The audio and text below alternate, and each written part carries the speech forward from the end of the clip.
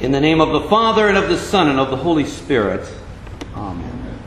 The text is Luke 17, verse 17, from the Gospel for this day, which has been read. We may sit.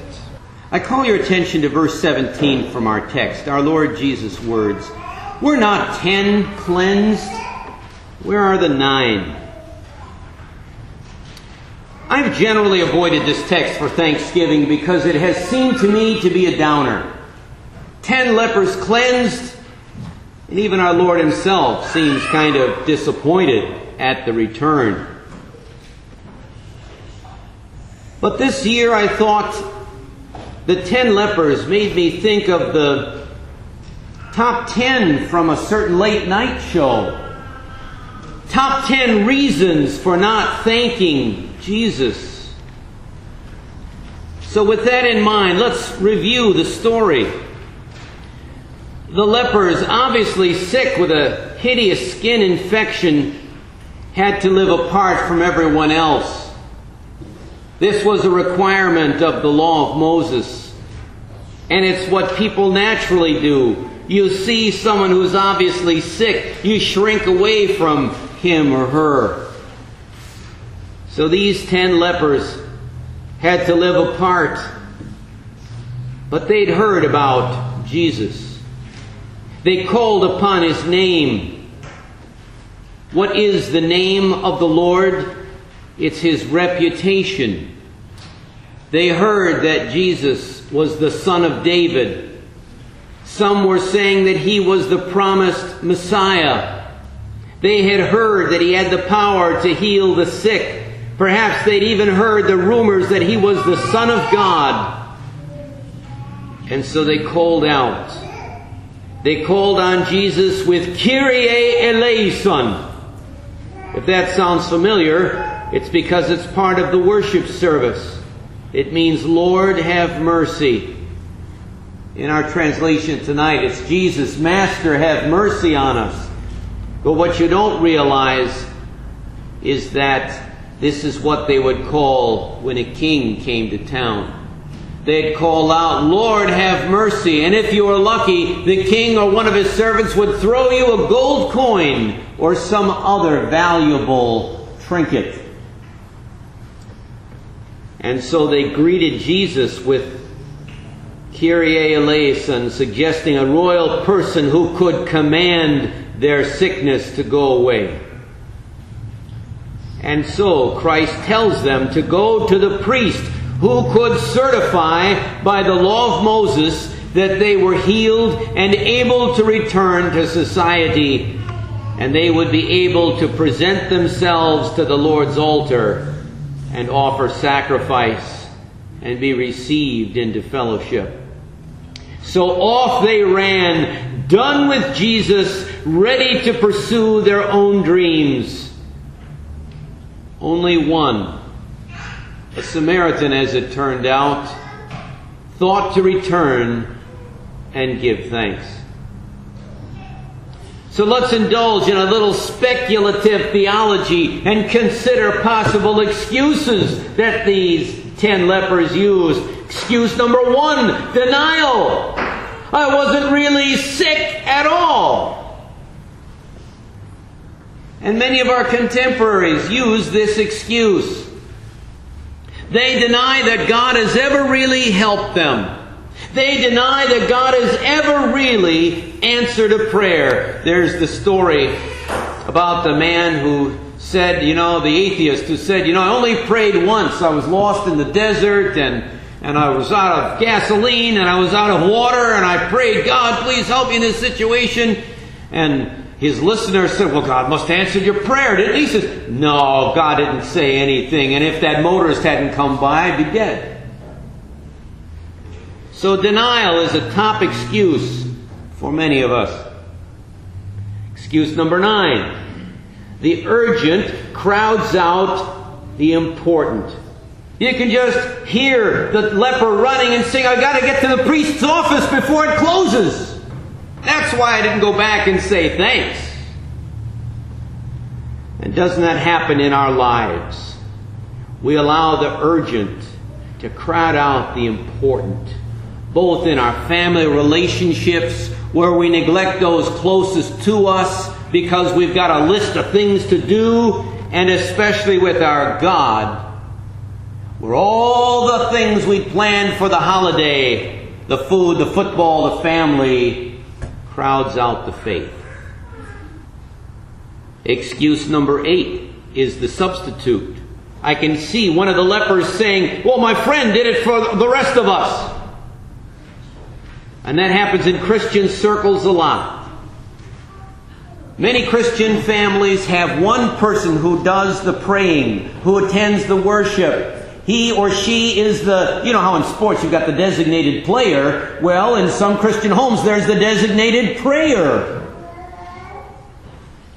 Now, if you happen to be the designated prayer in your family, God bless you. You're doing an important work. And sometimes it's true. A family has got to take care of hospitality or other things. You've got to look after the sick, or you've got to do this or show mercy to somebody, and maybe only one person can get to worship. It's when we use that person's piety for an excuse for us that it becomes a sin or a dysfunctional thing. Excuse number 7 is peer pressure, or maybe we should say peer influence. You can see one of the lepers saying, I didn't see anybody else go back to thank him, so I didn't think I had to either. We learn lemming-like from our peers, our parents, and our past. And it helps to take a look, step back, and ask yourself, do I want to be like everyone else? Do I want to do what everyone else is doing when history is filled with the great crimes that everyone let happen? Do I want to be like everyone else when Jesus himself said that the road to salvation is the narrow road and not many people are taking it? The way that leads to destruction is broad, and 9 of the 10 lepers took it, it would appear. But the road to salvation was narrow, and only the one chose it. A 6th excuse for not thanking Jesus is temporizing. I thought I was sick, but it couldn't have been that bad because now I'm better.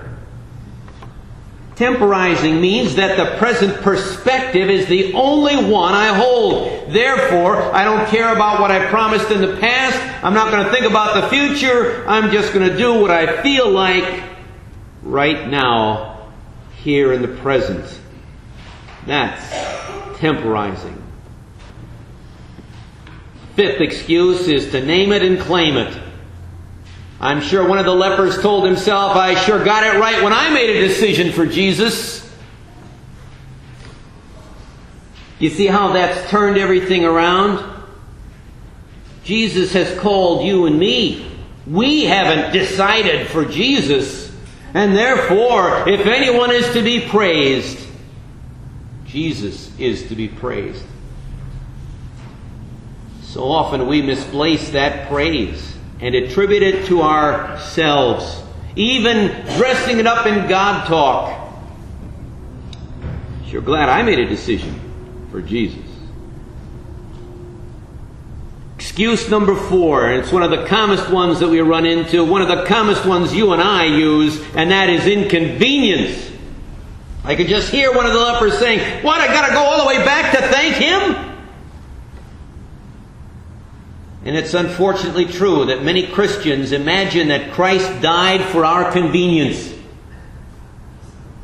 I've even seen it expressed in theological terms as if Christ's death was to free us from all of the laws and regulations of the Old Covenant. Those laws and regulations were interesting. They made life meaningful. They continue to make life meaningful for observant Jews to this day. Christ didn't die to free us from the laws as if they were burdensome. Christ died to fulfill those laws, that we might have a richer, fuller life, and that we might be open to all the nations of the world and not shut them out by the practice of customs. As a matter of fact, Jesus spoke about the cost of discipleship. Salvation isn't free. It costs you your whole life.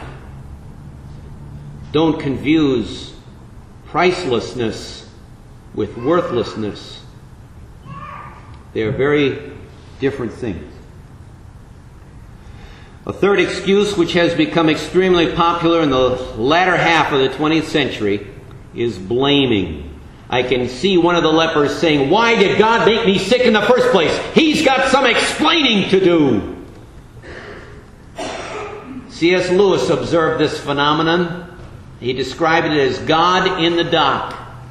Whereas the ancients approached God, fearing God's judgment, 20th century people, and now into the 21st, we approach God expecting Him to explain Himself. He has to explain why there are bad things in the world, rather than us taking responsibility and confessing to Him.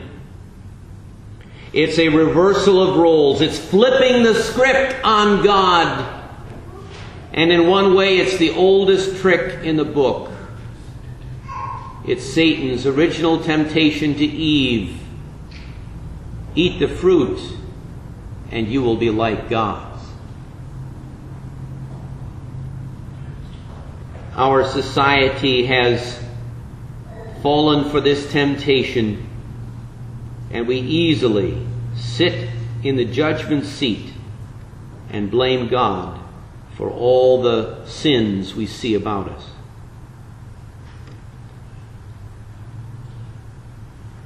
Excuse number 2 is shame.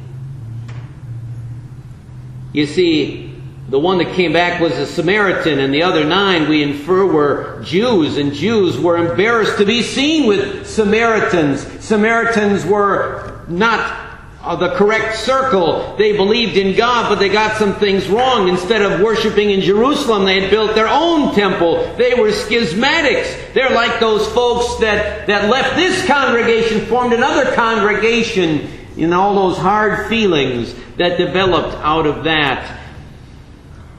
Yes, some Christians are embarrassing. But we are called to witness that God has chosen the weak of this world. And if you're ashamed of other Christians because of their race or their odor or the way they dress or some of their ideas, to be ashamed of Christians is to be ashamed of Christ and to miss out on His company. And so if any of those lepers were ashamed to be seen with a Samaritan, they thereby avoided being seen with Christ. Well, we've been through 9 excuses. And excuse number 1 is your excuse.